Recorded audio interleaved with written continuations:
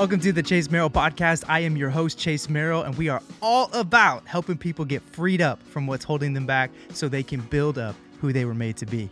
In today's conversation, I have my longtime mentor, my pastor, my friend, and probably the person that had the most impact on my life and my discipleship as a follower of Jesus and a leader outside of my parents. And his name is Kyle Monroe Bethke.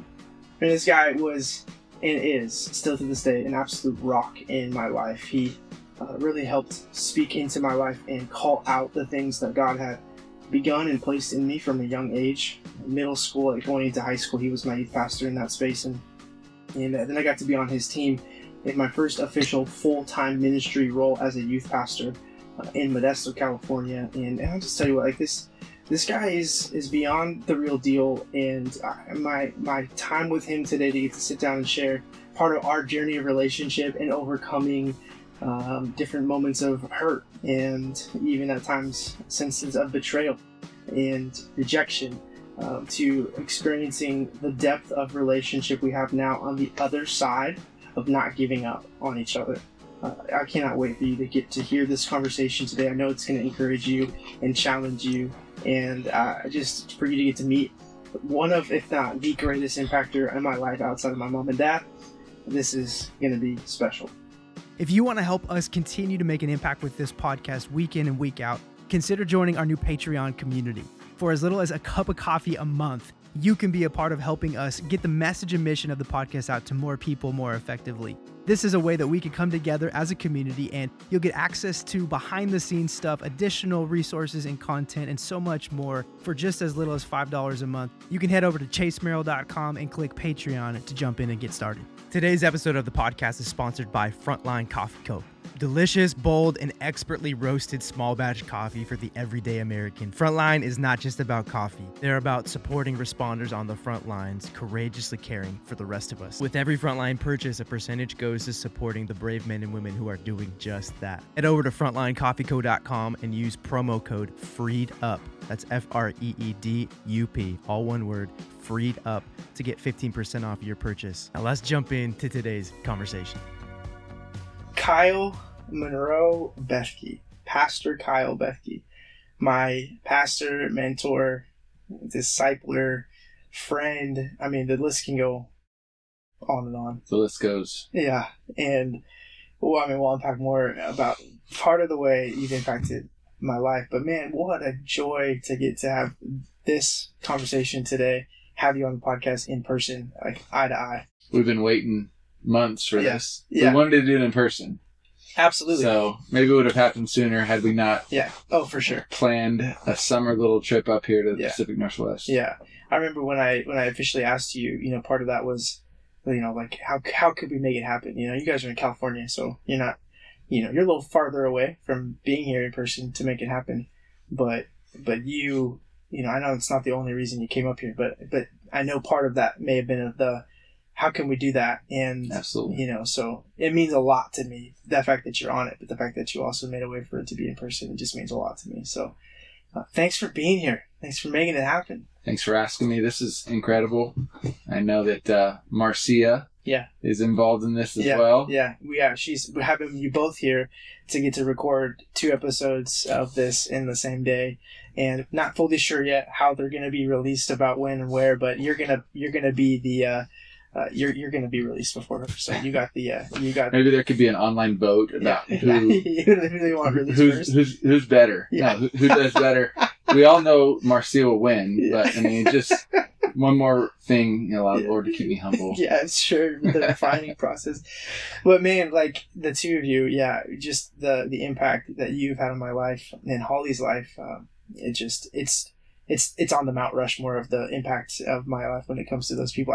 We got to have you guys in our church on Sunday, and you guys preached and shared, and God, it was so cool just to hear you guys share the way that I've always known you to share, but just the authenticity and the who you are side coming through for our church to get to experience that, and for us to get to experience it again, kind of sit on the front row, getting to receive.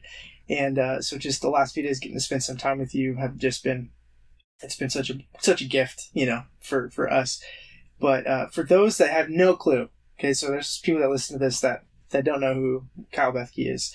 and your connection to me. Will you just give them a snapshot of who you are, just within that snapshot, and just even right now in this season, where are you at, what are you doing, who are you connected to, so people can kind of get to know you a little bit before we dive in? Well, been married for 20 years, 3 kids, Colby, Riley, and Jackson. Yeah. Colby's 17, for those of you who know us out there. I can't even believe he's 17 years old. Just got back from 2.5 weeks in France with Jordan and Vanessa Abina. Yeah. You know who they are. Yeah. We had an episode on the podcast. Yeah. So. And my daughter Riley's 14. Involved in a whole lot of sports. They're both involved in worship at the church and other ministries and youth group. And then Jackson, our little joy and terror, 11 years old. And so anyway, we met when we were at the time Sunset Christian Center, not Destiny Church. Yeah. Just a great moment to pause and say, so many good people. Yeah. And the top of the list would be Pastor Greg and Kathy. Yeah. We wouldn't be here today. We wouldn't know each other without that phenomenal church and those leaders who brought us from the Bay Area in 2003 and hired us as their high school pastors.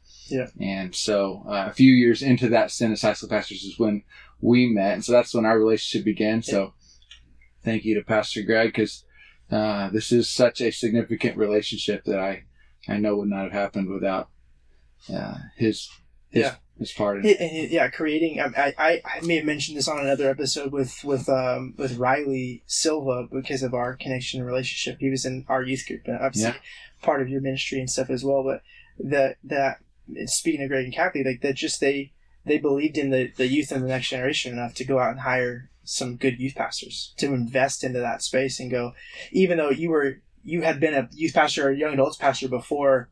There was still like somewhat of a this isn't not a risk, but we were young, you guys were young, newly married.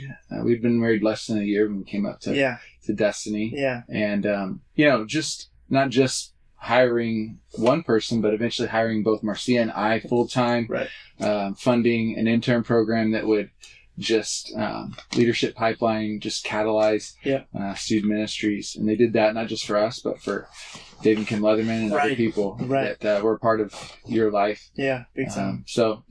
Just huge. Yeah. And so that was 2003 when we came up there. You showed up probably 2005. Yeah, 2004. It was when we moved in, and I was in 8th grade, so we didn't have a ton of overlap until the summer of going into freshman year, so which would have been 2005 summer. Yeah, I did not meet Chase Merrill. I heard about Chase Merrill before I met Chase Merrill, but I met you. It was at some little worship practice. Okay. And a little guy walks in with a guitar. Yeah. And because you talked about summer camp and things like that. Yeah. You weren't on my radar yet. Sure. But I just remember little guy walks in with his guitar with the strap that was basically stringed to because it was not to the neck of the guitar.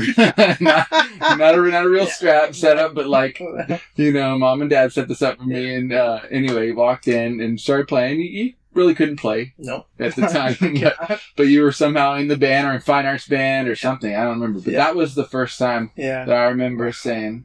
And then after that, you were always wearing a pink shirt, a little pink polo. Polos were in. Man, the Abercrombie American Eagle world was pretty hot back in that, from what I heard, from all the chicks. So that's what you heard so often from all those chicks, no doubt. I look back at some of those and I just don't know how it all existed. But so that was 2004, 2005. And then I was trying to remember if the summer going into freshman year, there was a Whitewater leadership camp that I think that I got invited. I think I was able to come, but I can't remember if you guys had incoming freshmen go to that or if there was something that you waited until. Yeah, because it was student leadership, like pace setters or core team. That was not until sophomore year. Yeah, I think we brought a broad group. So then it was Whitewater, beyond pace setters or whatever. So that was where there was this first overlap of where I did the last summer camp as an 8th grader with Dave and Kim for the detour camp. But then there was this, hey, you're coming into high school, come to this Whitewater rafting leadership thing. And that's kind of where it just all, I was like, oh, these are now, I'm being transferred into a new world of leadership under these guys, Pastor Kyle, Marcia, Bethke, where for me it was just this brand new world of anything is possible here. That part of what. Well, and once we inherited Chase Merrill, a brand new world. Yeah. I mean, it was, when I do think about now having the chance to be a youth pastor myself twice in 2 different contexts and in ministry, for 12 or 13 years now, I do realize what, like, it's just going to sound so dumb, but like what I was thinking of some sports illustrations between like head coaches and quarterbacks or different things like that. I'm not going to give myself that much of the NFL pat on the back that I was just about to. That would have been way too much. Maybe more like no, forget the metaphor. It was a perfect combination. Like, you had a guy that was like, I mean, I was hungry. I wanted to grow. I was ready to be challenged to take my faith to the next level, because it was really around that time where it became real for me. And for me at that point, it was like, well, okay, if this is for real for me, then I want to give this everything. And you really embraced and embodied a person in my life that genuinely was like, you can give it everything. Yeah. And you being somebody yourself that had and was still giving it everything. So it wasn't even just this concept or idea, or like even the Bible stories that I had grown up. It was like, oh no, I have a real life person right now, and my parents are amazing. Like, they raised me to love Jesus in a Christian home, and they loved Jesus. But it was even just different, like in their world of pursuit. I hadn't been around anybody who was like, no, this is worth giving your life to in this way. And so for me, it was a brand new space. And then, it was something that I knew I want to tether myself to this guy and grow and soak as much as I can from him, because this is where I want to go and where God's calling me to go, really, is what I felt. Well, it was kind of the perfect season from a ministry point of view, because we'd been there 2 years. If I think about just the classes, who was a freshman when we first came in 2003, and then basically, so you would have been the third freshman class for us. And it took a while for us to get to know the students, the families, the church, to work out all the getting to know you as a new whatever. So you showed up as the ministry was really you guys stepping into kind of a different gear.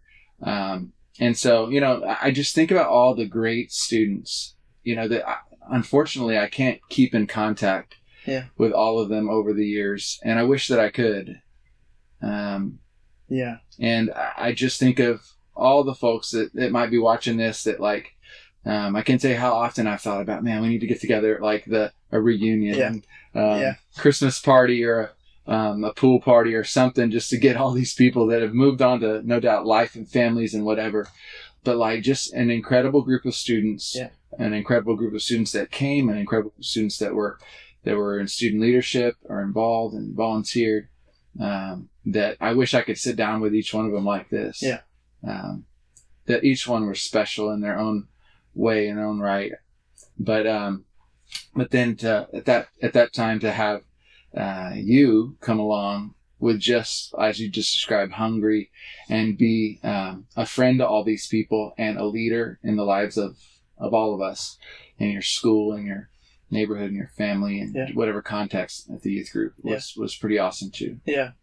And there were moments where I felt like, or I didn't feel like there probably was a lot. Like there was some taming. There was some like in a healthy, like, wise way. And I'm thankful for the way that there were seasons that you've even guided.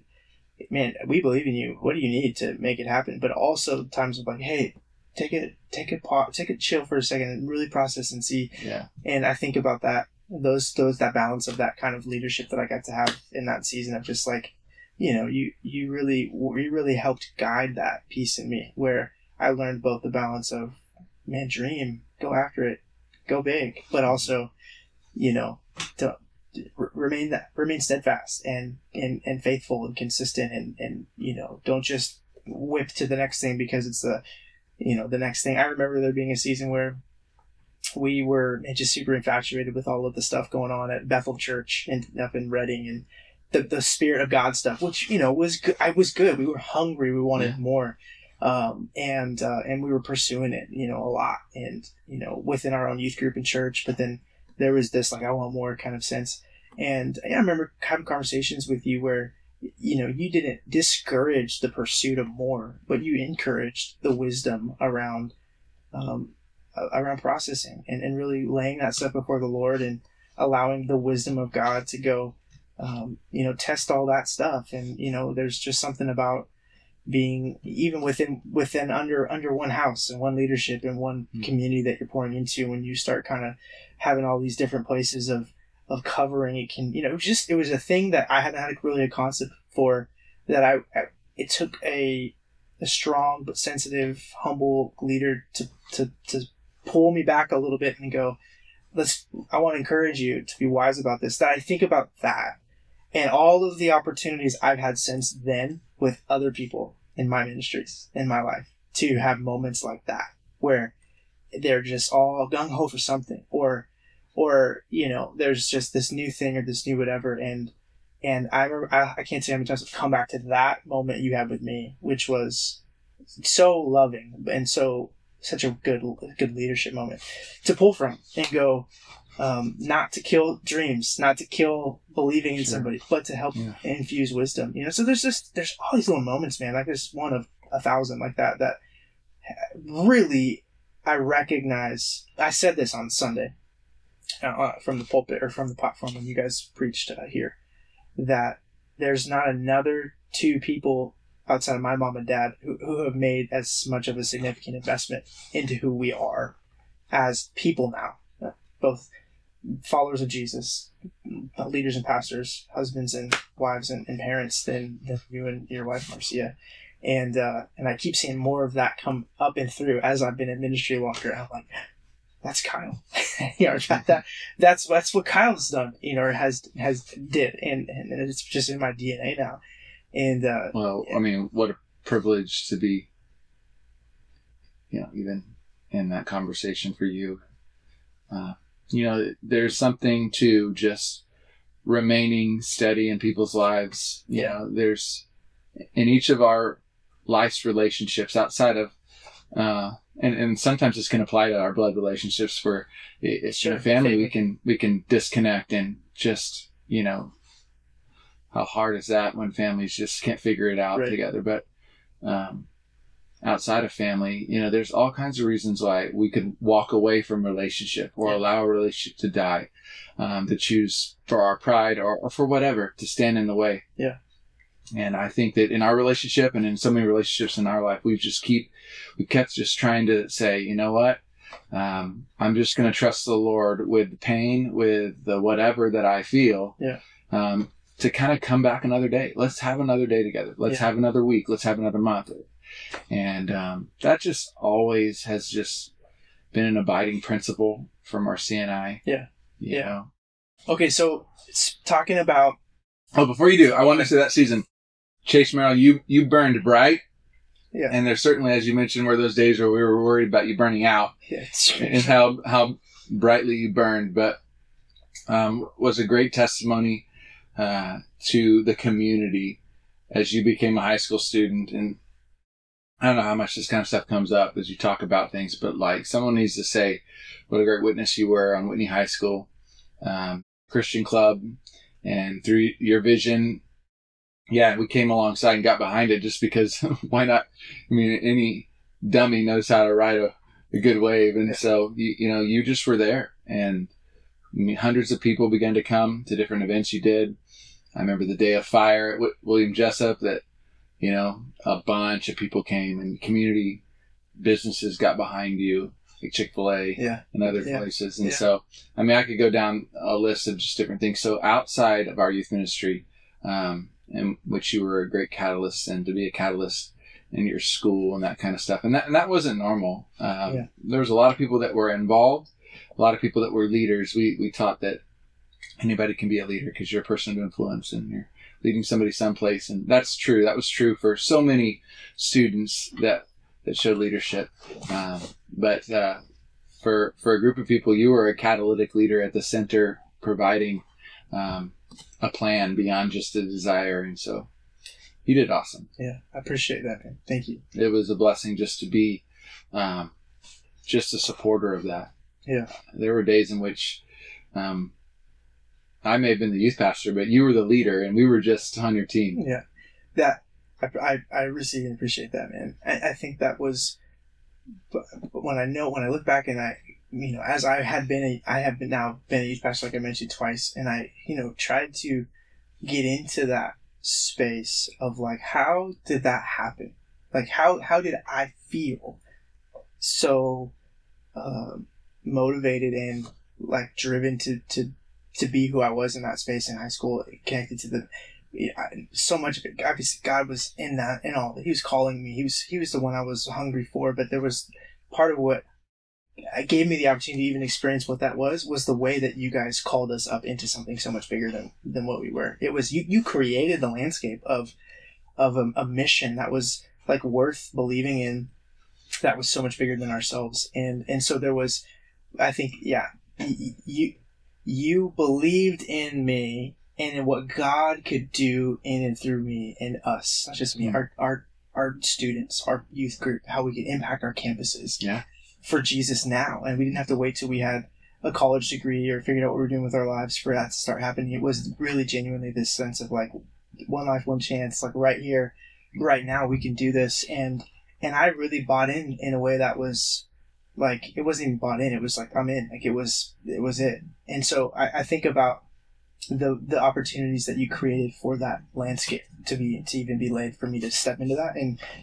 And that's part of what I recognize I'm still trying to do for others today, right? It's not just from the youth group standpoint, but I still am trying to create an environment every Sunday where I'm opening up the possibilities, and I'm trying to help paint the picture for people to see like what's possible with the Lord, and whether that's a relationship, or whether that's going deeper in a relationship, whether that's a miraculous provision or whatever it is. Like there's just this being a part of the mission of making disciples who make disciples.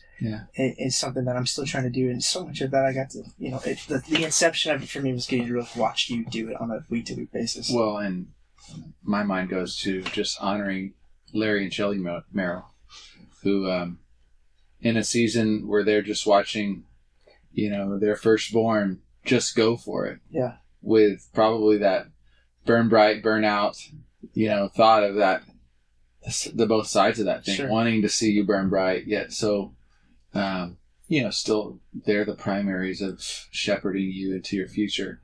To know that balance of when to empower and support you and when to pull you back. They did it so well. Yeah, they did. Because none of that happened at the level that it did without parents supporting.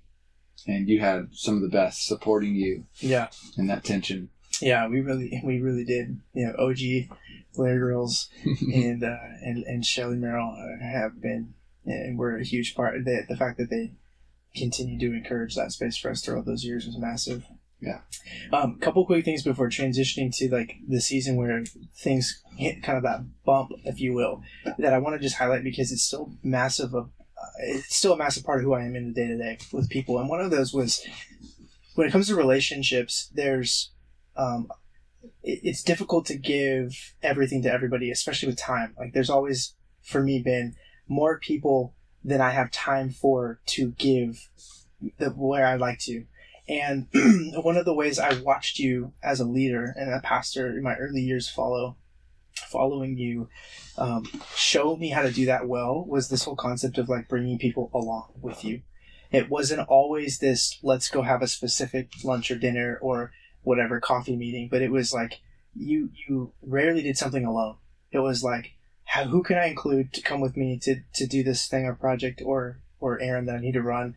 That even if it was on an off day, a non-working day that you guys had on your schedule, you found a way to include and bring people alongside you in the in-between stuff that really, when I take a step back, I go, that's so much more of how Jesus did it anyway.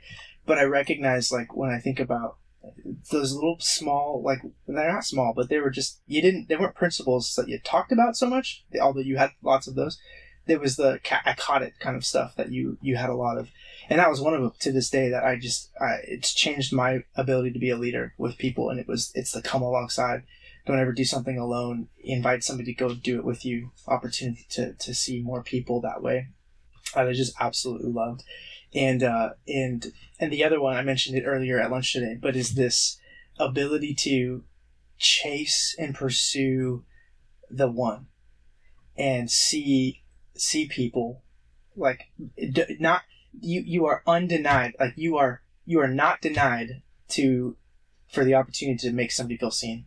And I remember at youth group there'd be times where you'd finish preaching, do the response call, come to the altar, we're singing, and right as we're kind of wrapping up, it's time to exit. You're peeling out the back door of the youth room, running down the stairs, running through the other side so that you can get to the front of the entrance of the church where people would be exiting, knowing that probably the newer students that came, maybe not as comfortable hanging out and being there, were going to be leaving first, to make sure you had a chance to make sure they were seen or to get to meet them or know their name. And I just remember, every week, I just remember thinking to myself, like, that right there is the kind of heart for people that I want to have, and I really believe God has helped even deposit in me to this day. And so those are like small little things, but when I think about who I am now, those show up pretty consistently, and I go, oh, that's Kyle. That's Kyle Bethke, and the way that he modeled that for me and made such an impact in my life in that short kind of small season of our younger years under your guys' leadership.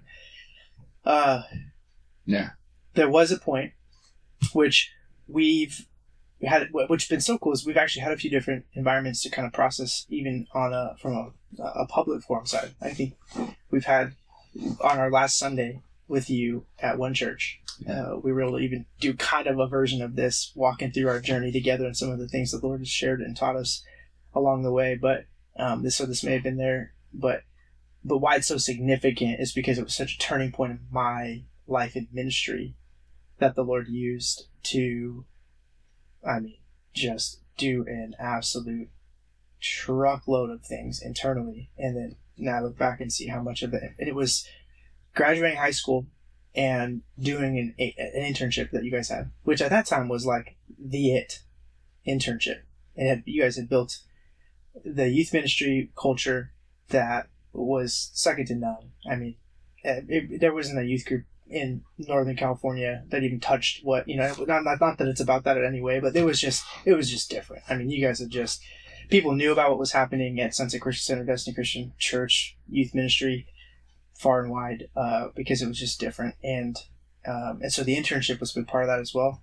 And I knew I didn't want to miss out, and some of those things that, at that time, said yes to that world of, okay, I want to do this out of high school. And, at that time it was a 1-year commitment, but really it was a 2-year program. So every year, most people did 2 years. There weren't that many that just did one. But to cut to the story there, because there's more to our story that I want to unpack, but I don't want to miss, because of how we're still sitting here today after that world, is that, about 6 months into it, 5 months into it or so,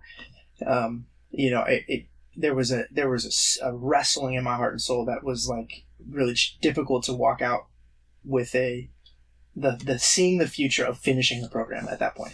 And I had weighed this sense of, is the Lord calling me to quit this internship early, 6 months early, basically, of the year commitment plus the other year that would be there. Is it just because this is harder than I thought? Is it just because I'm restless? It was just this crazy journey as an 18-year-old. It was really first time processing something so significant. And it ultimately led to the decision to make that call to step out and to quit early. And that was a pretty painful couple months, walking that out with you. And, I know it wasn't just painful for me. I know it was painful for you, in that moment. And part of it was because I, at that point, again, outside of my dad, my biological dad, right? You had represented the person in my life at that point that I least wanted to disappoint. So it wasn't even just for me, like, I don't want to do the internship. It was the thought of sacrificing or losing this relationship with the person in my life that I don't want to lose their relationship or their disapproval or lose their approval the most with. And so it was weighty. It was hard. But I stepped into it. it was, I mean, I look back on that pivotal moment and, man, I know for me, looking back on that season, there's two things that stand out. There's one, our relationship I know wouldn't be what it is now had that not happened. Right. Absolutely. There's definitely some of the redemptive, restorative power of God along that, which I'm going to talk about, or have you talk more about because of your response to all that. But the other piece of it genuinely is this deep regret of not fulfilling my commitment and my word when I think about my formation as a man of God and as a man of character. That I go, there aren't a lot of things in my life that I look back on and I go, the regret is there because I didn't honor a commitment. Then there is for that. And I wish that I would have at least fulfilled the commitment through the year, looking back, to be a man of my word more than I walked into, because I can feel that the principle factor of the Lord in that, of the biblical principle of letting your yes be yes and your no be no, that was broken there outside of even our relationship and all that. And so those are two things I know that for sure stand out. But taking a step back, what would have and could have and should have probably been a pretty significant breaking of relationship because of how many things were involved there, ended up not, right, which is pretty rare. And somehow ended up being, I think, the thing that has bound us together. Totally. More than anything else. Totally. Absolutely. Which is crazy. First of all, leaders, good leaders, yeah, hurt people sometimes. Yeah. And we don't need to.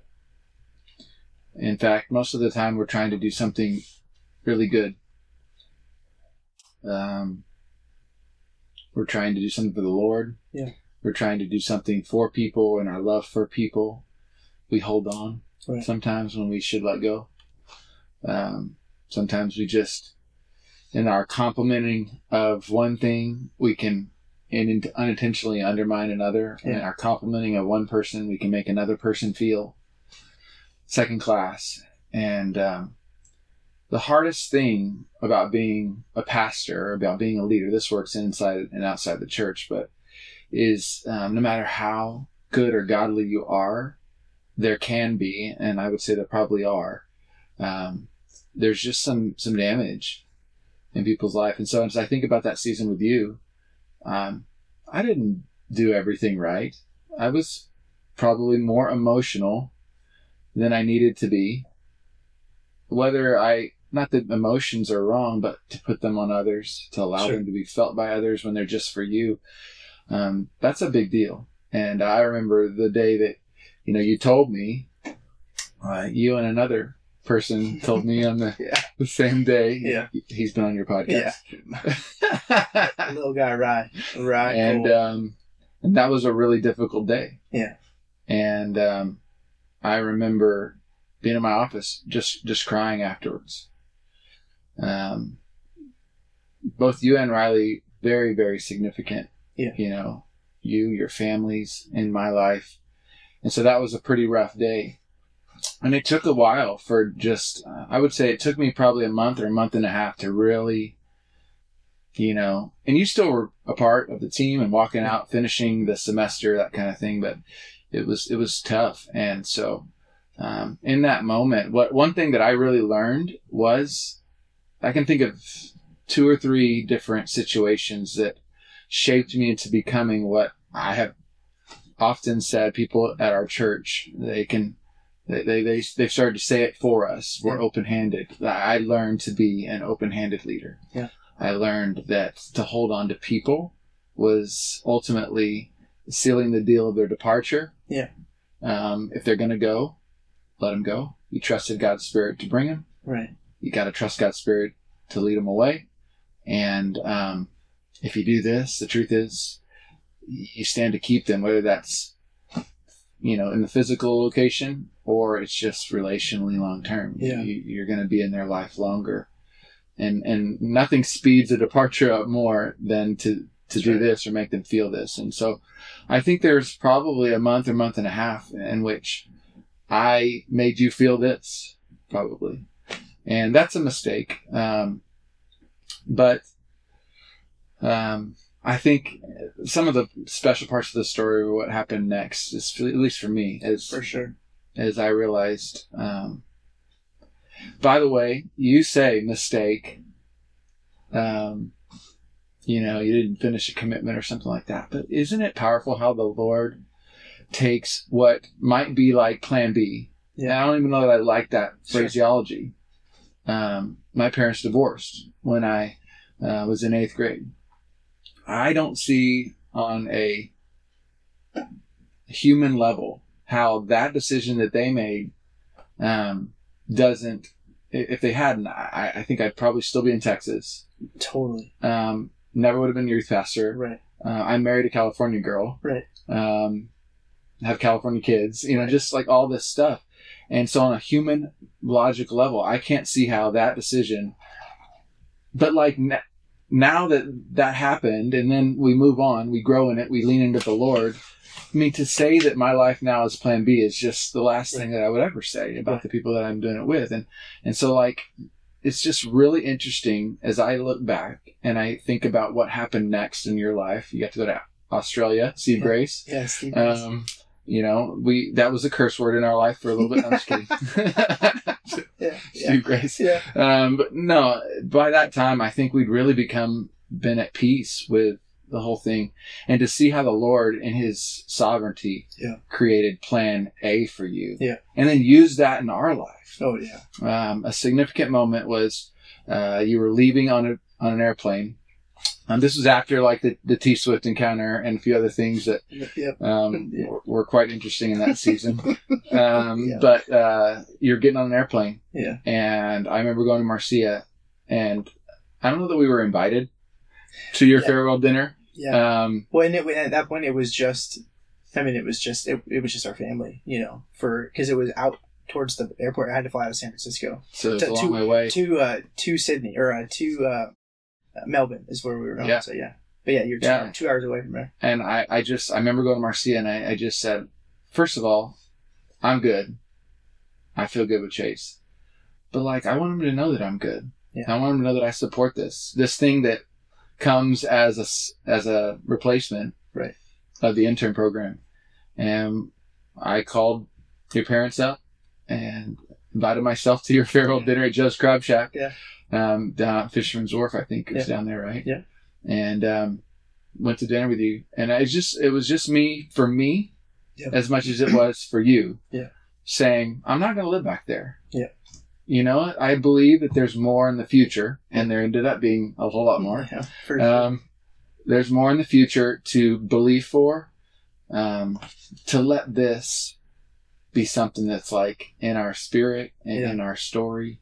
And so drove down, celebrated you leaving, prayed over you, all that stuff, and then stayed in contact with you while you were gone via Skype. Yeah, Skype. No FaceTime back then. No, and man, I've thought about that moment a lot over the years because of it was significant in its impact. It wasn't just a gesture. For me, it was bigger than that. It was a demonstration of I love you, and I still believe in you. And for me, it allowed me the gift as well to go to Australia with this unknown space and world that I had never stepped into, with a different kind of clean slate and freedom for me to go. I'm emotionally and relationally good with the people I care about being emotionally and relationally good with.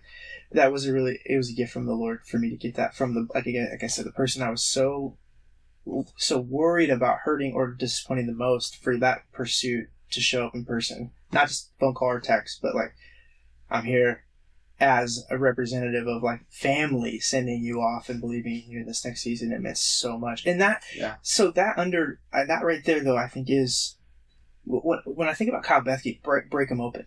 Like, just, who is he? What comes out of him when he's split open, like, bleeds this? That right there is what I would say. And there's a lot of strengths, and there's a lot of great things, God giftings, skills you've developed that can totally be a compliment or added to this. But that whole concept right there of pursuing the relationship, keeping the relationship bigger than the problem, or trying to keep the relationship bigger than the hurt or the offense or the disappointment, is what I would say is probably the brightest and most loud part of who you are. That's been the most impactful with the most amount of people, and it's so special to me because I think of how much that imparts the Father's heart and embodies the life of Jesus to the people around you, more than any sermon you preach, more than any leadership lesson you lead, which are all like good quality things that you've invested your life into as well. But it's that ability to go, the person and the relationship is more important than the problem or the issue or the hurt. Well, and I think honestly, the older you get, the harder it is to have that. Right. Because you get busy and they get busy. Absolutely. It costs more to do that. The older you get, I think. There's more to sacrifice on your end of life from time or whatever it is to pursue something like that. Yeah, and then, no matter how willing I am to say, hey, to my 3 kids or wife, hey, I need to go talk to this person. I need to go, break through with them or get through or whatever. Yeah. The older I get, the more I realize it's a 2-way street, that there has to be 2 different people that are willing to take the time. Yeah. We benefited from, in early days of ministry, we benefited from ministering to people who had more time and had a willingness to give more time. And so I think it's one of those, I have to adjust my expectations, and on some level they have to adjust theirs, because it's easier to have a pastor when you're younger. Yeah. I mean, think about the people who are, that's my pastor. Yeah. You almost always will say that about somebody when you were younger, when you were in your teens or your 20s. It's harder when you get older to have that same kind of relationship that often involves a little bit of this. The people that I'm close to, the ones that are my pastors, I had this with. Yeah. Yeah. And so I don't know. Yes, I am relationship as you describe and focused on the person, but I don't know that I always manifested that well.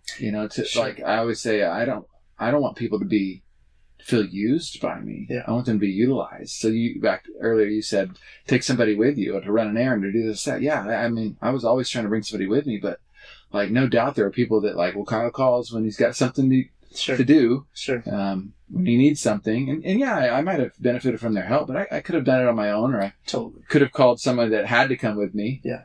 Most of those people, though, so I don't want to take away from the fact that you are being, I honor and respect your humility and your self-awareness to what you're talking about, because I think it's really important as even people are listening, like what you're identifying.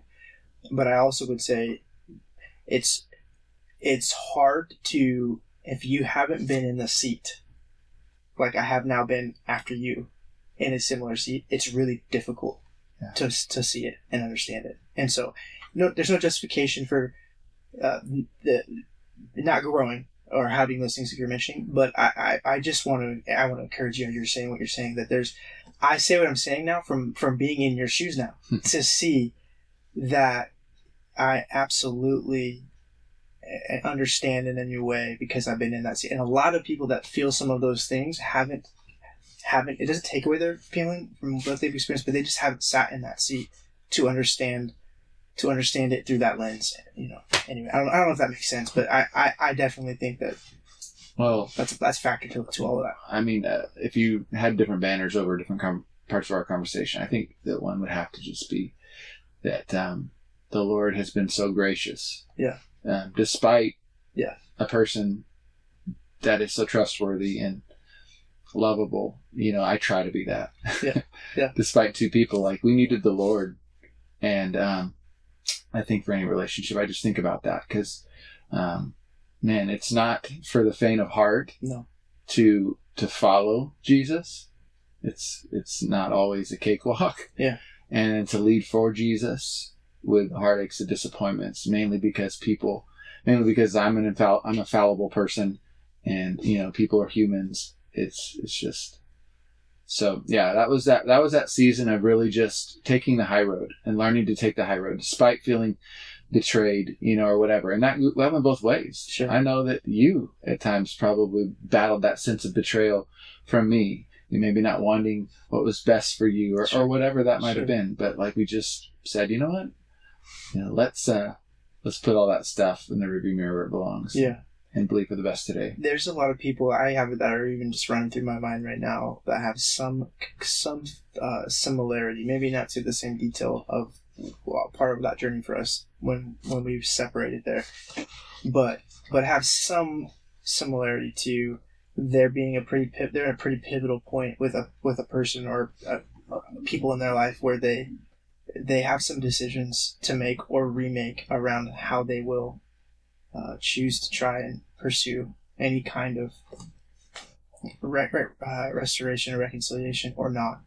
And I just think we're living in an age right now where there is not a lot of emotional maturity that's going before people enough to help them even be able to see that there is an outcome like this possible. And so I just see a lot of people giving up before they even try. Or just expecting there to be no outcome of any kind of restoration. Like, well, we've disagreed. They left us. They're going to this church, or they said or did this or whatever. And especially since COVID, there's this, you guys experienced this as pastors and as we did and so many others in the church world. But also this translates to church congregants.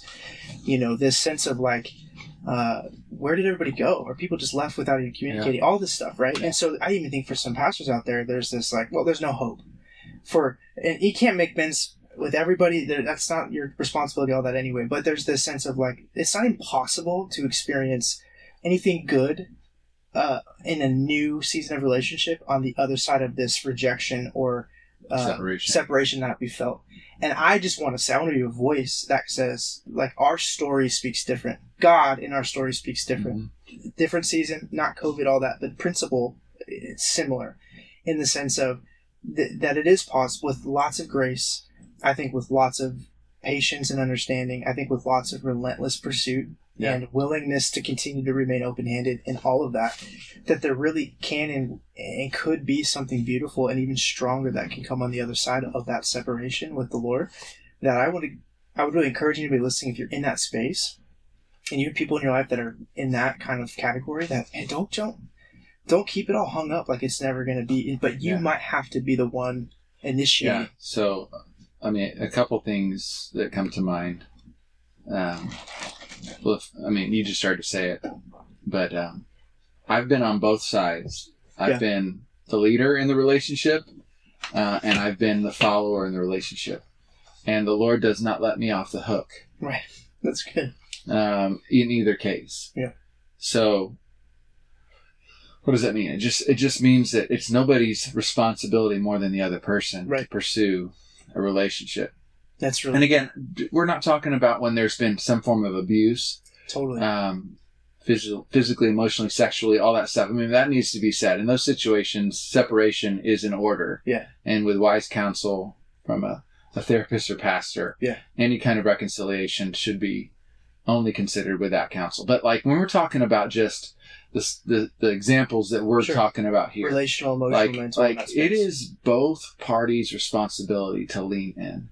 Like for us, I was a second ago. I said I'm so grateful for the Lord and His part in it, His grace or whatever. I don't want to take away anything from the Jesus in us that made all of this story possible. Right. But I want it to be known that like this was a whole lot of very, very natural decisions that we each made. Yeah. And we didn't let a lot of time pass. Right. Totally. I mean, like, there was, again, end of October, November, when we talked about it. I remember you going down right after the first of the year for, to sit by Taylor Swift and all that stuff. I remember that kind of thing right after the first of the year. Yeah. But it was a short time after that. We're talking probably 2 months. Yep. Total time in which we were going about like business as usual. Still in relationships, still talking. Yeah. But like, just kind of like there was something. But then it was very quickly after that we began to bring it back. And it was towards the end of that semester of the Joe's Crab Shack. Yeah. You're headed off. I think if I remember right, maybe my mind slipped a bit. Even there was like I think you invited Riley and I over to work out with you. Does that ring any bells? Mm-hmm. And in your garage kind of thing in Lincoln. It was just back in that day when we didn't really know how to work out. But it was just but again, that to me, as I think about it, that was you, and that was intentional. But here's the thing that is important. I think for you found what you worked to do was find the common place that could be a connecting place for us. You knew it may not be a space where all we could lay down all our pride. Yeah. That's I mean, sure. The biggest thing that stands in the way of us figuring out relationships absolutely is our egos. Yeah, absolutely. Or us feeling like I was wronged, they need to be the ones. Right. And like, I'm just back to nobody gets off the hook. Like, who cares who? Yeah. Like, every divorce is a two-way street. Yeah. There's often the actor and the reactor.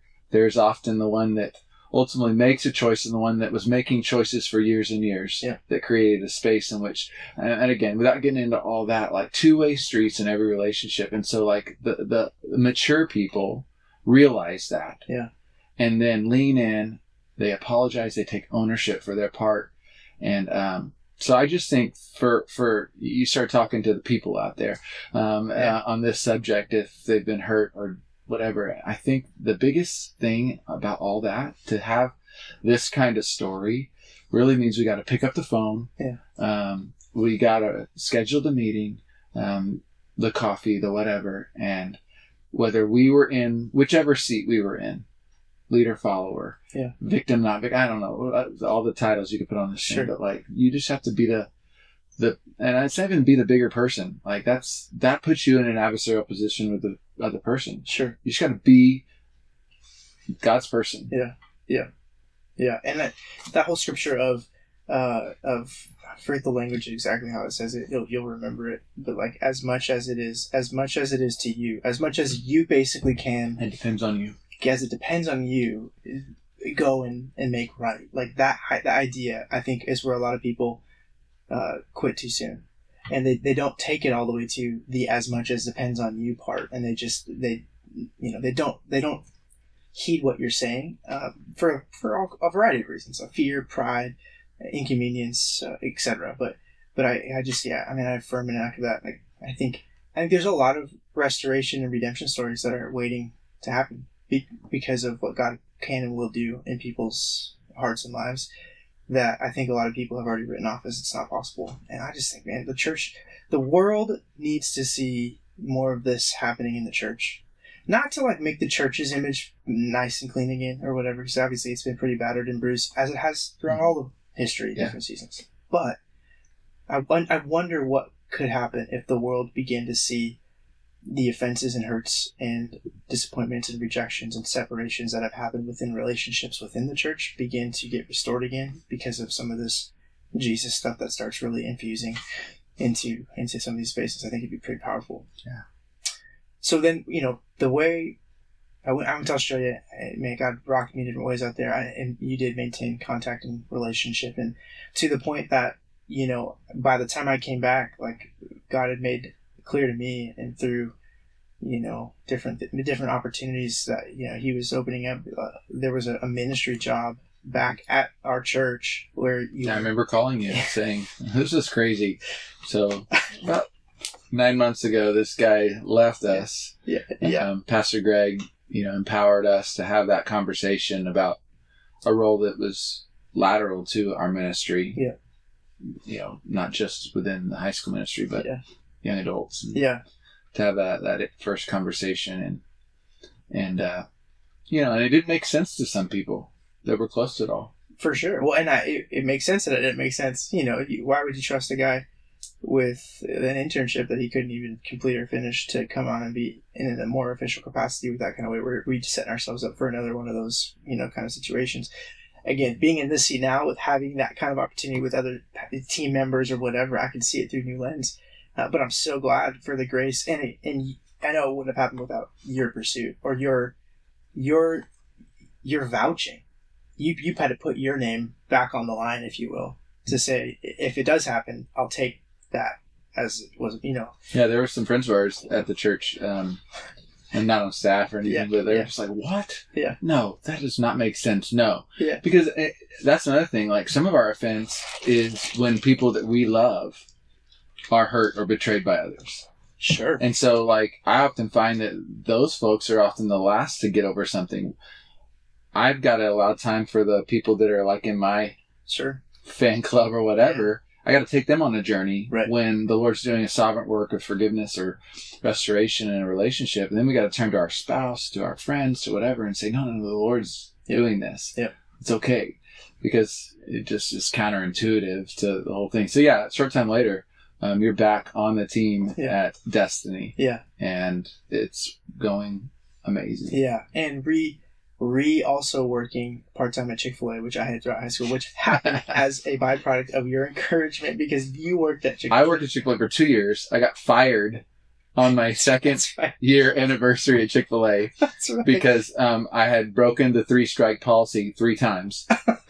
So they kept breaking their 3 because they loved me. They cried. No, the owner-operators, they cried when I left. They're like, we're so sorry. We love you. We don't want to see you go, but we just have to. You're a moron. you have to go. And, for the good of this organization, we have to finally mean it. So I was late 3 times in a month after being insubordinate 3 times and violating uniform dress code 3 times. Oh my gosh. I was late 3 times and they let me go. My second year anniversary. Cold-hearted. No, I'm just kidding. People deserved it. 9 infractions in 2 years. Yeah. No, 9 infractions in 3 months. But like every shift you were working, basically, I was working the 6 a.m. shift, so I was late 3 times in a month. Okay. Anyway. Yeah. But I mean, I'm not a. Those who know me, I'm not a disciplined person. I can't wake up on time. I can't be responsible for that. But anyway, so you followed in my footsteps, but you were much more loved and respected at Chick-fil-A than I was. Chick-fil-A. Still to this day, people understand the way that it has, because you weren't just the guy that worked there. You helped me understand the beautiful relationship I could have with Chick-fil-A, like, for my life. So it was also the love of Chick-fil-A and Does the that sauces. Go beyond food? Yes, it's heart, it's emotion, it's everything. Sauces. It's sauces, and so. Have you picked? Do you line up the sauces? Not anymore, but I will never forget. I'll never forget. Yes, I'll never forget the way that you would open up those little and do the variation of sauces. But no, Chick-fil-A. I came back, had this job at the church and working with the young adult ministry and worship ministry and Chick-fil-A still. And that's really where, God began to form those, like, okay, you're called to ministry, vocational ministry, to be a pastor is actually coming into the clear now. Because at that point, for me, there was still this wrestling. And honestly, one day we'll probably even have a more expanded conversation of what I'm about to say, because I think it is a big part of my life. But is this unique journey that I've been on with how to hold this, what you watched happen between those ending the internship early months in Australia and coming back into, was this always this little piece of me that was like, God's called me to more beyond the 4 walls of the church. I felt that in high school. Yeah. And yet I simultaneously felt the call to the 4 walls of the church. And getting that the church is not the 4 walls, but you know what I'm saying? It was this, I felt like God wanted to use me to reach people in creative and different ways that may not always look like the way the church world had looked. And yet I loved the church world and saw that was still and so I always felt like I had this foot in one out, but I never really saw that as an option, or the people in my life, that had been in that church space, you and Pastor Marcia, Kim and Dave, Jordan and Vanessa, and even Pastor Greg and Kathy at that. 4 couples of people that for the most working at the church. Right. And there wasn't this anything else. And I remember feeling how much of this was truth or not. My own version of how I felt it, right, was that if you did anything else or tried to do both, it was a compromised call to some degree. You couldn't. And either you needed to realize this was worth it more than this world. Now, again, I don't know how much of that was ever explicitly shared or said to me, but there was that deep sense of I don't see it, and I also feel like if I tried to do this, it'll feel like this group of people that I love and respect will not accept that, or that it'll be a disapproval of them to some degree. It was unintentionally reinforced. Sure. And again, one thing I would say to you and so many people who, everybody I believe has the call of God on their life. It's just some people do that from inside the 4 walls of the church in vocational ministry. Some people do that as missionaries on the field. But then obviously the rest of people, tons of people do that through a career. Right. And it's been an ever evolving process even lately that I can say, like, we didn't do a good job of stressing the importance that somebody as an athlete, as an artist, as a business person, a doctor, a lawyer, whatever, could go and do kingdom business. Right. From that, or even ministry, inside and outside the 4 walls, but still under covering and healthily and all that stuff. So, I mean, I feel like you were a catalytic person amongst so many, because it continues.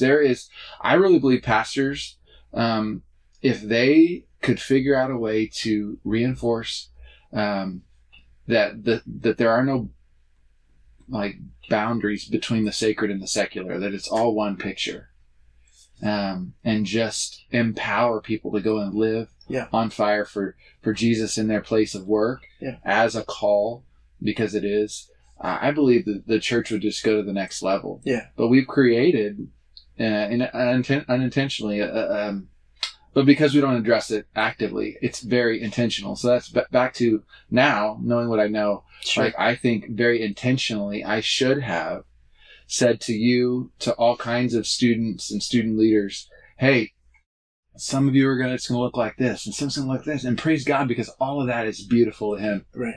And it doesn't have to look like this or this or this, because we end up creating this tug of war, this tension, this competition between what you think we think is best and what you feel God's calling you to do or be. Sure. Yeah. And that, again, back to hurt, back to leaders unintentionally hurt people. Yeah. Oftentimes it's just the fray of all that. Oh yeah. Well, and then like to that, you're genuinely, as a leader, again, being in those shoes now in a different capacity, you're genuinely wanting to love the person you're leading as much as you can, and that's what you see. You see that in them, or you see your own way of experiencing health and growth in those things, and so you can. It's hard not to go, no, like this is the better way, or whatever that might be, because it just makes more sense, and it's not because you're trying to be manipulative or coerce or try to gain something for yourself, as much as there's a genuine like, I love you and this is right, kind of thing. And I think that's hard to navigate at times, right? Whenever there are those different things that are there with those different calls. I felt like I was a fish out of water a little bit, because I was like, I don't see anybody else doing what I feel like God's stirring up in me to do. And when I try to step into this a little bit and do it, it's not met with a ton of receptivity or celebration like it is when I preach, or like it is when I do the internship or do the whatever it might be.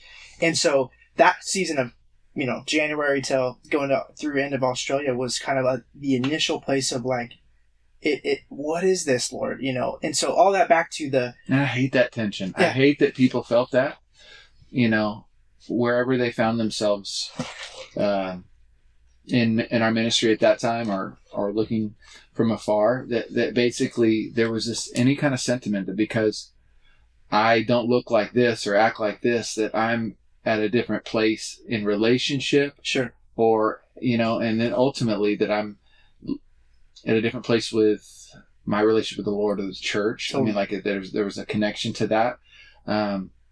So like, if I could go back, I think that I'd figure out a way to communicate what I believe, and that is that God has called us to radical pursuit of Him. Yeah. But the way that fleshes out in each person's life outside of the radical followership of Jesus is not the same way. Yeah. And I would have figured out a way to really celebrate. That's a great word. Not just the opposite of trying to not talk or talk somebody out of something or whatever, sure. but like to celebrate that. Like we did when we said, we're going to celebrate you going to Australia. Totally. We're just going to choose to, because ultimately God could really use this, and He did. Yeah. Yeah, absolutely. Yeah. And so, I mean, that's remained a part of my journey literally until this year, and, so coming back into experiencing that call back to being in the local church from Australia and being a part of the team again and experiencing just rich ministry and time with great people in a great season, led up to you guys departing and transitioning to step into leading, your own church for the first time in Modesto, which was its own whole process. But, it wasn't too long after that there was an opportunity for us to go, and for Holly and I at that time, we were engaged. I think we were engaged. No, because we had just broken off our engagement. Before that. Yeah. When you actually called, I think you actually called Holly first, if I'm not wrong. You know why? Because I was with her. Yeah. I think that we thought we wanted to call you. Yeah. And so we called Pastor Greg. Right. And just asked if it would be all right to call you. He was gracious. Yeah. And then we had heard from Kathy, I think, that there was a rekindling that she had heard or knew of. Yeah. And I think we just thought to ourselves, we want this to be good for Holly and Chase, right? Not just Chase. Right. And so I think we called her and just said, how do you feel about this? Yeah. Yeah. Something like that. I think I remember that, right? Yeah. So in that, there was this. Would you pray about being youth pastors down here in Modesto with us at this church? And we knew that youth wasn't necessarily the thing that you at the time had in mind to do, especially because probably wasn't at all the role you would have said yes to. No, especially because at that time I was doing young adult ministry and loving it. I mean, the team that you got to do Kim it with. and Dave and 512 in that space was just they were just doing an incredible job reaching the young adults in that area, and then the opportunities to do ministry with adults as well. So as a 21-year-old feeling like, all right, I'm already impacting adults. I don't know about going back to youth. That was my flesh and my pride, right? But in praying, we knew the Lord was obviously stirring up something that was bigger than the funny part is I think we were going to get on the phone together, and you told your parents right before you walked in your bedroom, hey, pray for me. I gotta let this guy down. Yeah. I gotta let him down easy. 100%. And it was, I told my dad, pray for me, pray for Kyle, pray for his heart, but pray for me that I can kind of communicate it in a way that, again, I still wanted to honor our relationship and not lose some of this restoration we'd experienced. And man, there was something in that conversation that, and again, this a testament to God and the Holy Spirit, because I had experienced strong leadership from you before in multiple ways. And so there was this sense of me that was like, okay, I'm not gonna, like, I know what I think and where I'm at. And so the guard of like being convinced otherwise was high. And yet in that same space, the guard dissipated because it was bigger than you, and it was bigger than me. It was the Holy Spirit. And so by the end of that phone call, I got off and I was like, I just knew God was in it, and it all the details were going to get figured out. So that was it. We made the decision. I made the decision, and Holly and I were in the middle of still kind of, not in the middle, but we were restoring our relationship and friendship from a broken engagement. And that was a joy just to walk with you guys through that season of restoration, joy for you. It was pretty special. Yeah, you guys were really there for us in some challenging things that, it was massive. But so we got to come to Modesto in 2012, the Monday after Mother's Day. I remember that because my mom reminds me, because she left me. I left her on Mother's Day weekend. You were our first hire, if you will, because we inherited the rest of the team. Yeah. Some of them are still with us today. Yeah. But you were the first outsider to come to Modesto, of all places. Yeah. And for you at that point. And for us, it was like, we'll be here. I think we felt like we'll be here for maybe 2 years. And we felt like I think that's what everybody says. Yeah, I was. We may have even said being longer. Hey, we'll give it to you. We'll help lead and try to like kind of do something in this youth group for 2 years. But then we don't want to buy a house here. We don't want to have kids here. It'll kind of just be that place for us to have the first opportunity to lead ministry, our own, that we haven't really had yet. And we were there for 5.5 years, and in the middle of that 5.5 years, fell in love with the community, the church. We bought our first house, had our first kid, all of the things we said we wouldn't do. First dog. We have dog siblings. Yeah, yes, that's right. So Remington and Sadie, brothers and sisters. Yeah, in our dog family. And Jordan Gianni, if he's ever listening to the podcast, he's a part of that too. He's got trigger. But 5.5 years that we thought we were max going to be the 12, and that's a testament to the community of people that you guys have also fallen in love with, as why you're still a part of that. You guys have been there almost 10 or 11 years. 12 years. 12 in September. Jeez. And that's the whole world of One Church, and in that space is a podcast conversation in and of itself in so many ways, because of just kind of the miracle that has been some of the things that God's done in the last 12 years. That's been built on, ministry that was labored in for 25, 30 plus years with great pastors before you guys, and how you transitioned in and honored and loved them, and still honored and loved them throughout the last 12 years to this process of. And the people of One Church in Modesto loved Chase and Holly Merrill. They still do. Yeah, it was shocking how much we loved those people. Like we were shocked to feel like in 2 years' time how deeply connected in community we felt with that group of people, and still love to this day. The Lord gave us more opportunities from another big church in Sacramento wanting to hire you away from us. Yeah. And you praying through for about a month. That was a very precarious month to wait on. Yeah. Just hearing, and you coming back and saying, no, we don't feel like we're supposed to go, and you stayed. Yeah. By the time the Lord led you away up here to Olympia, Washington, we had such a peace. Yeah. We knew it was time. We knew it was the Lord. And we were ready, as painful as it was to say goodbye. Yeah. We were ready to once again release, and this time without any kind of concern or whatever. So the Lord really had done such a neat work to position us over the years for this really receiving and letting go that just becomes so natural when people love and trust one another and trust the Lord. Yeah. And I remember the way you handled I don't remember when we shared that. The Lord gave us a word. It felt like a year and a half maybe before we ended up even getting the actual opportunity or phone call to come up this way around. Oh, I remember the word. Yeah. Do you remember? I don't know if it's the same word.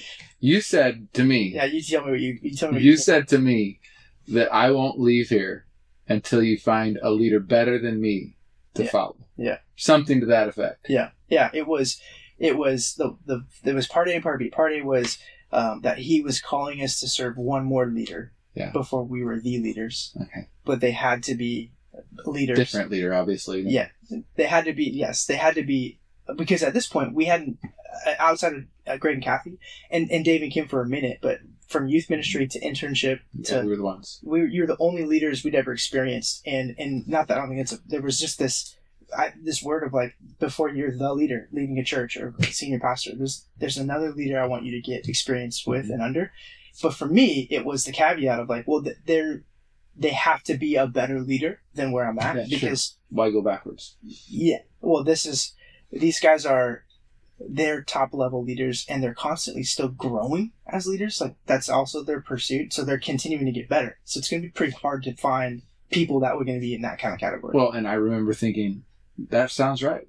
Yeah. I mean, like, again, I probably could have been a little bit bothered, insecure, offended, whatever at that thought. But like, I just remember thinking, yeah, that sounds about right. I want that for him. I better be all that I can be so that he makes it really hard for him to find that leader. Yeah. But I mean, that's part of why I'm mentioning all this too, is because of the way, you responded to it. You even went to the extent of like, let me help you find him. If it's going to be this, maybe it's Scott Wilson in Texas, or maybe it's, this person is, maybe I can help you even get to that space or that leader. And again, so I'm sitting here now in this seat and leading in other people. And to think about doing that in that way for somebody else, that's the kind of leader I want to be. If someone says something like that, rather than take that offense or hurt that it could cause, the insecurity of like, oh, I'm not enough for you. Okay, I see how it is. It probably stung a little bit, but it also was like, yeah, okay. How can I help you do that healthily? You get to decide in the moment where something could sting, whether it does or not. I mean, more than you think. Yeah. And it's almost like you receive a statement like that, and you get to decide if you just, like somebody square punched you in the face or in the gut. Yeah. Or if you deflect it, because that's one way to go about it, which that's better than getting hit square, right? Totally. But then there's a way, of course, I think, to take it where it's not just absorbent or deflect it, and you turn it into what the Lord is up to. Yeah. Like, okay, well then let's just make this part of what the Lord's doing. Let me get out of the way, and I know it's probably the illustration breaks down, but like let's do something with that momentum. Yeah. For God's glory. Right. And not make it about us. And so I just remember in the moment that it could have sting, I just decided not to let it sting, and it wasn't even just manning up and not letting it sting. You just lean in, you embrace it. Yeah. And so a year and a half later or so, when you brought up John Kobler. Yeah. Am I saying his name right? Yeah. For everybody that's watching that knows him well. Yeah. But who, by the way, called me. Yeah. So honorably and said, hey, before I ever even talk with Chase about this, I want to know that it's right with you. Yeah. You've known him for so much longer. So before he even called you about this opportunity, he talked to me and asked, he went as far as to not just say, hey, I'm letting you know that I'm calling in. This is a courtesy, or asking for his blessing or my blessing or whatever. But he really said, if you want to call this thing off, I respect that. Yeah.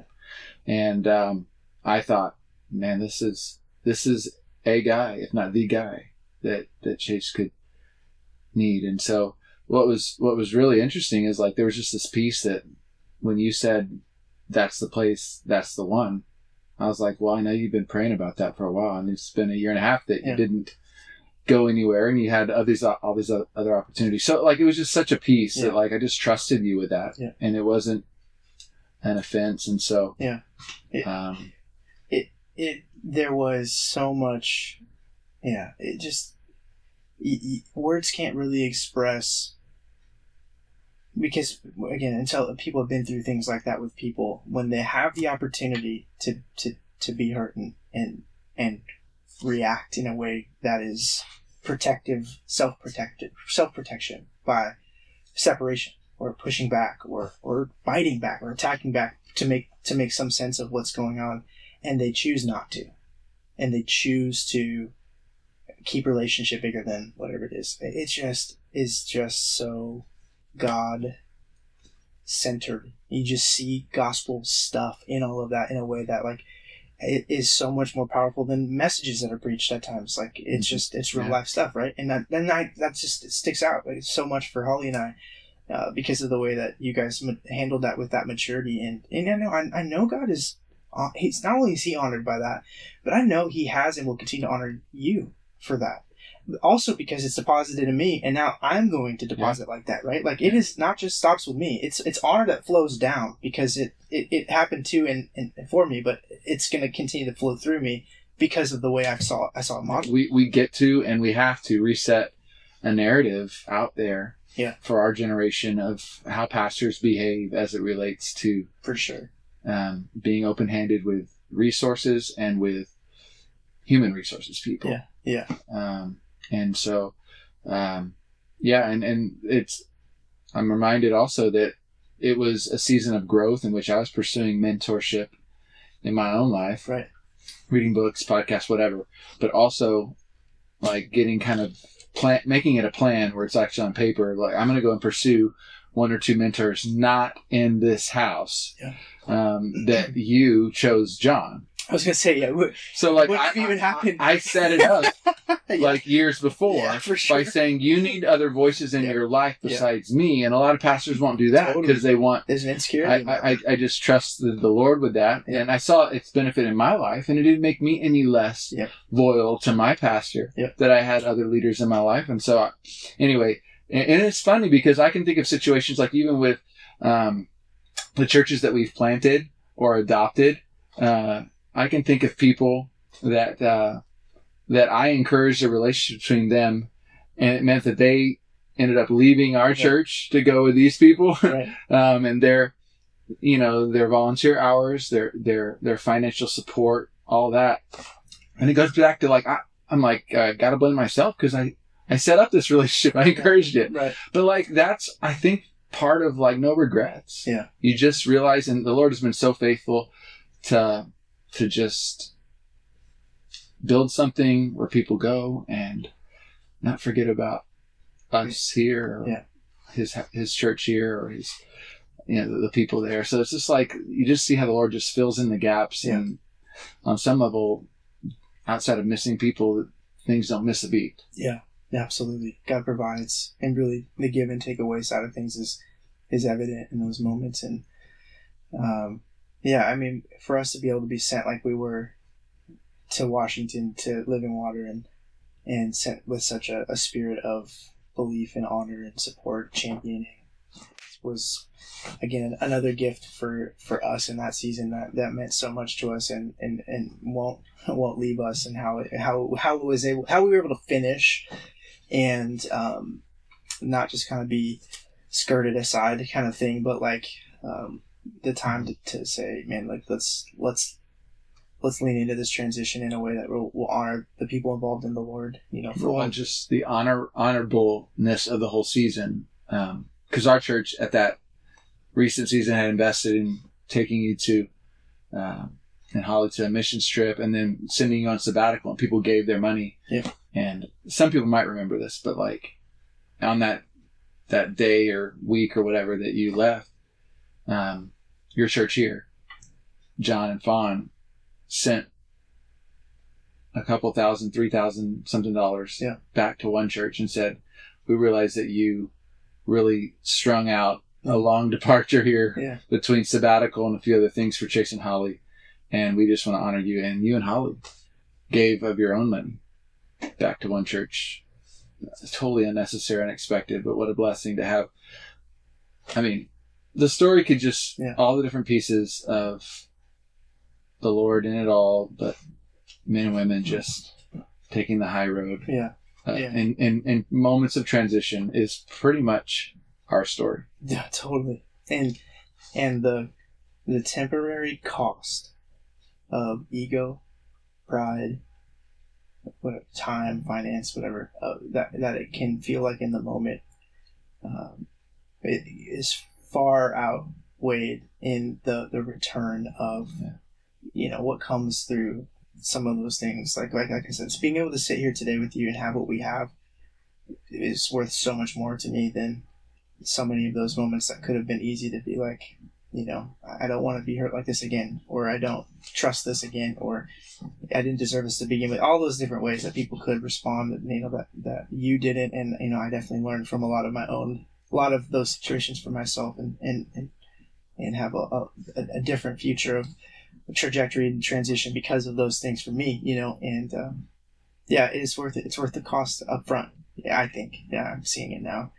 And when I think about what's in front of us, even yet, just the the things part of our relationship too, outside of the ministry space, I have to just mention this just because when I think about Kyle Bethke, it's impossible not to, but those adventure kind of things that we've gotten to experience, mission trips for sure, travels overseas. We've been to Turkey. We went to Turkey. We've been to Spain. Yeah, okay, so Mexico. Mexico was our first trip. Yeah. Fiji. Mexico. Was it Guatemala? Honduras. Mexico, Honduras, Fiji back to back. And then we did Turkey when you were a youth pastor. Turkey. And then Spain was Project Rescue. Spain, Madrid. We went to Normandy together. We did do. I have the sand right there. I have a few of your things over there. We shared a loft in London. Yes, we did. Yes, we did. Four of us. We did. We've been a lot. New York. We did. Hillsong, the Hillsong conference in New York, but very relevant subject nowadays. But some of those I'm thinking about are like hiking Mount Whitney. Yeah. A failing one. Well, you let me down a couple times. The weather. Whatever. The weather. Whatever. The weather got to us. Blizzard conditions in October. It was like we rounded that corner and the glass lake just blizzard. That shut us down one year. Jordan. Next year, a year later. Yeah, it was. Let's be honest. He's not here to defend himself. Yeah, he Jordan. Won't even listen. Jordan threw up 16 times on the mountain. I wish this guy could be in better physical condition. But like Jordan Schlegel may have been a factor to us not completing this. But you were so glad. You told me afterwards, you're like, I could feel the heavy coming on altitude sickness. I was so glad that I could blame Jordan. But praise God, Jordan threw up 16 times because I was about to be the guy that said we have to not do this. But the third time was it. Third year. We finally summited the highest 14,952 or something. 500. It's 14.5 right in there. Highest 14.5. Yeah. Peak in the lower 48. Insane. You have to go to Alaska to find a higher mountain in the United States. Yeah. So though, I mean, and then Colby's 13th birthday. That was special. You came down just for that. Yeah, manhood kind of camping trip ceremony time with my oldest son. Yeah, Colby, your oldest son, and your brother and dad, and Jordan was also there. Jordan Schlegel. Pastor Caleb.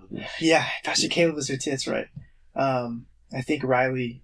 No, Riley wasn't there. But having the a couple people couldn't come. Yeah, having the opportunity to get to be around you in that significant moment with your son, who they're 13 years old. Yeah. For Jackson, we'll probably wait till he's about 17. Yeah. For the equivalent. Yeah. But for me, like, I recognize I wasn't on your staff anymore. I lived here and was pastor here. But to get to come back and be around you and see you in that bigger picture of the role of father, and I got to see you obviously be a dad throughout those ministry years, but it was something so special for me as a younger father myself, who had I think we just had Weston and Bo at that time. Holly might have been pregnant with Delaney, but to go, this is actually what it's all about. And watching you be all in on this, like, it wasn't just the weekend, but it was how you've been leading and loving him up to the weekend itself, and the things that you had in store for him, and just the way you loved him and helped him see the value of his identity as a son to the Father and to you. And it was just so special. And placed him in the lives of, strategically in the lives of other men. Yeah. So that, alongside of me, in partnership with me, or in my absence, whatever the situation, there's other people in his life. Yeah. Like you. Yeah. Yeah. Well, it's a privilege for me. And what an awesome young man he is. And Riley, just strong woman of God already as 13, 14. What is she at? 14, 13? She's 14. Yeah. And then Jackson in his own unique God design, that dude is a warrior for the Lord. Oh yeah, he is a warrior indeed, and just the Bethke family is their kingdom impacting beyond the immediate place that they are. Man, you guys are kingdom impacting, worldwide kingdom impacting family, and and worth following and emulating. So, man. The last question to kind of wrap up our conversation, I ask every guest in some capacity, but this whole thing's about helping people get freed up from what's holding them back so they can build up who they were made to be. Part of the journey that I've been walking is walking in that as much as I can more and more, and hearing other people's journeys throughout these conversations. At some point that kind of comes out in some capacity, but for you, what's something in your life that stands out that you can think of that you would identify as held you back from being who you were made to be, that you've overcome? Or in this season, it's like maybe a more lifetime kind of thing that you would say is something you feel like it's holding you back from stepping into all that you were made to be, but you're overcoming it lifetime. Is there something that stands out that you'd share just with a piece of that journey? Obviously, there's been difficult times in my life growing up. My parents divorced that I mentioned, and my dad traveling the country at that time. My mom moved to Mexico, so 8th grade graduation day, that was the day in which everybody kind of was in their separate worlds. And to move in with grandparents and have the church surround me, there's a lot of places in which I think, if I think about my story, I must have had just a whole lot of thick skin to survive. So it would be unaware and perhaps a little bit narrow-minded to say there weren't ways in which I was not free or not walking free during those times. But acknowledging that and all that would have accompanied those seasons in my childhood, that would have been youth days for me, high school days, and then young adult. Well, without having an insensitivity to that or ignoring it. I think by default, I come a little bit, hardwired to not really care what people think, and to not be bound by that, by the expectations of others. I feel more expectations of myself than I feel from others. That I would choose to be bound or not freed with. But you have a pretty high bar for yourself in most categories. Yeah, and so I think just being okay, with the B and not the A. And again, I had to give perfectionism to the Lord a long time ago because no one's perfect but Him. But even the bar of excellence, the bar of what's the best that I can do, sometimes is a difficult one. But I say all that to say that for most of my life, I felt like I did not feel like there was something or someone that was holding me back or that I needed to whatever until recently. So my answer is a recent one. And that's just, I feel like the older you get, the more the stakes are raised for life, for family, for ministry, for leadership. Obviously there's more on the line. My kids are older. They notice everything. Just the church, you're leading a whole church, not just the ministry of the church. Or, in my case right now, you're responsible for multiple congregations. And so just the stakes keep getting higher. And I think it's really easy. It has been for me to begin to believe in all that tension, what I perceive people think of me. Or they actually do think of me. Like I hear they think this of me, or they tell me, because I love that people are honest. Or I perceive it. Just thoughts about my readiness as a leader, my ability, whether it's practically to lead or emotionally or mentally to lead. It's real easy for me to perceive either the constructive or lack thereof criticism out there towards me as a leader or the church or ministries that I'm a part of helping to build. And for this season right now, I am just constantly giving to the Lord what it means, what people might think. Not that I'm like feeling like, oh, this or that, but like it feels like an interruption in the way of what the Lord wants to do. And my natural place to go is to just get mad about it. And so it's really just the freedom, as you use that word, that I feel like I'm trying to walk in or stepping out of, is just the freedom to go back to being comfortable, just being me. Yeah. I don't have to, like, I'm the first to walk into a staff meeting and apologize for an unwise word or whatever. At least I try to be. And so it's not about apologizing, because I feel like I've just grown very accustomed to apologizing for this person. But I think it's more so getting back to choosing to not lessen who God's created me to be because I'm trying to make myself more palatable to others. Yeah. Like, to trust the Lord with that, to trust them with the good, the bad, the ugly. Yeah. And that's for others. That's for my relationship with my wife, who I live with, sleep with, and office with. And so she's right there alongside of me, leading the same capacity. Right. And I'm probably her greatest joy and greatest inconvenience most days. And so, like, just this comfortability, saying, Lord, I mean, I'm going to always apologize. I'm going to take ownership. I'm going to try to treat people with honor as I honor you. All that, yes. But, like, I want to get back to where, without a little bit of flinching, I'm just being me again, and being the leader that you called me to be, without worrying or wondering what people, my effect on them. Yeah. Because I feel like I've been so sensitive to my effect on people for the last couple of years that I've actually watered down my effect for Jesus. Mm. So I think that's the freedom that I'm wanting. And you know, I'd say about a year ago was the turning point. Yeah. That I'm stepping into just a confidence in the Lord and confidence in Him. Yeah. And what He's called me to do. So. Yeah. I love that, man. Thanks for being vulnerable, sharing that space. And when I think about the unapologetic and, you know, young, passionate,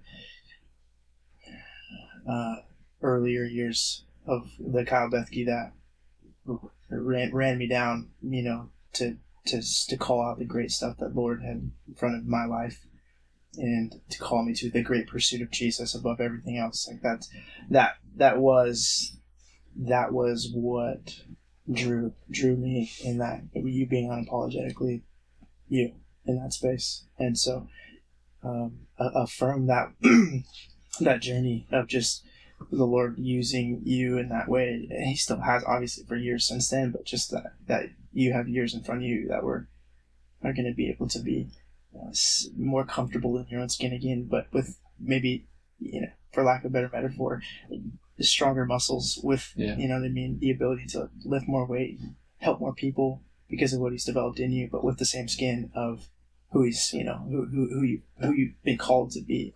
And I think it's going to be pretty cool to watch. I get excited about a lot of people when I think about the things that God has in front of them, because of just the unique calls that they have in their life, or the kind of personalities God's given them, things that they've experienced. But you and Marcia are like two of the top. When I think about excitement, when I think about, man, like what God could do still, even though He's already done a lot, even though He's already done, you know, we're in recording 2 episodes in one day, you know, having Marcia here, having a conversation. Hers is going to be released later, but actually, she got like an episode and a half because she interrupted us. Yeah, that's true. She got 2 episode FaceTime. She just can't avoid the camera. But I said this in her conversation as well, because it's true to the two of you as a family and a couple. But I mean, how you've already impacted the kingdom of God up to this point of your life is already like in the equivalent of a lot of what people will do in a lifetime, if not more.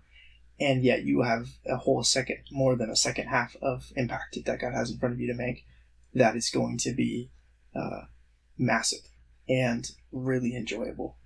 And so I'm excited to be on the outside, still getting to watch, but be close enough to be connected to your guys' hearts in that, and see what the Lord is going to do. Because, you know, I think about the world that we're going to be going into in the next 5, 10, 15, 20 years with the gospel need that's out there. The world's going to need leaders like you who have the ability to step into the fray, be unapologetically yourself, relentlessly pursue people, and fight for those relationships even when it doesn't make sense to, because there's a lot of that separation that's going to be plaguing, I think, the now church and the future church. That's going to need leaders that are unwilling to give up on people in a different kind of way that you and Marcia and the way you love and lead people are, that the church is going to need. And thank God the church will have in that way, wherever you are, whatever God's called you to do. But God, it's exciting to think about. So yeah.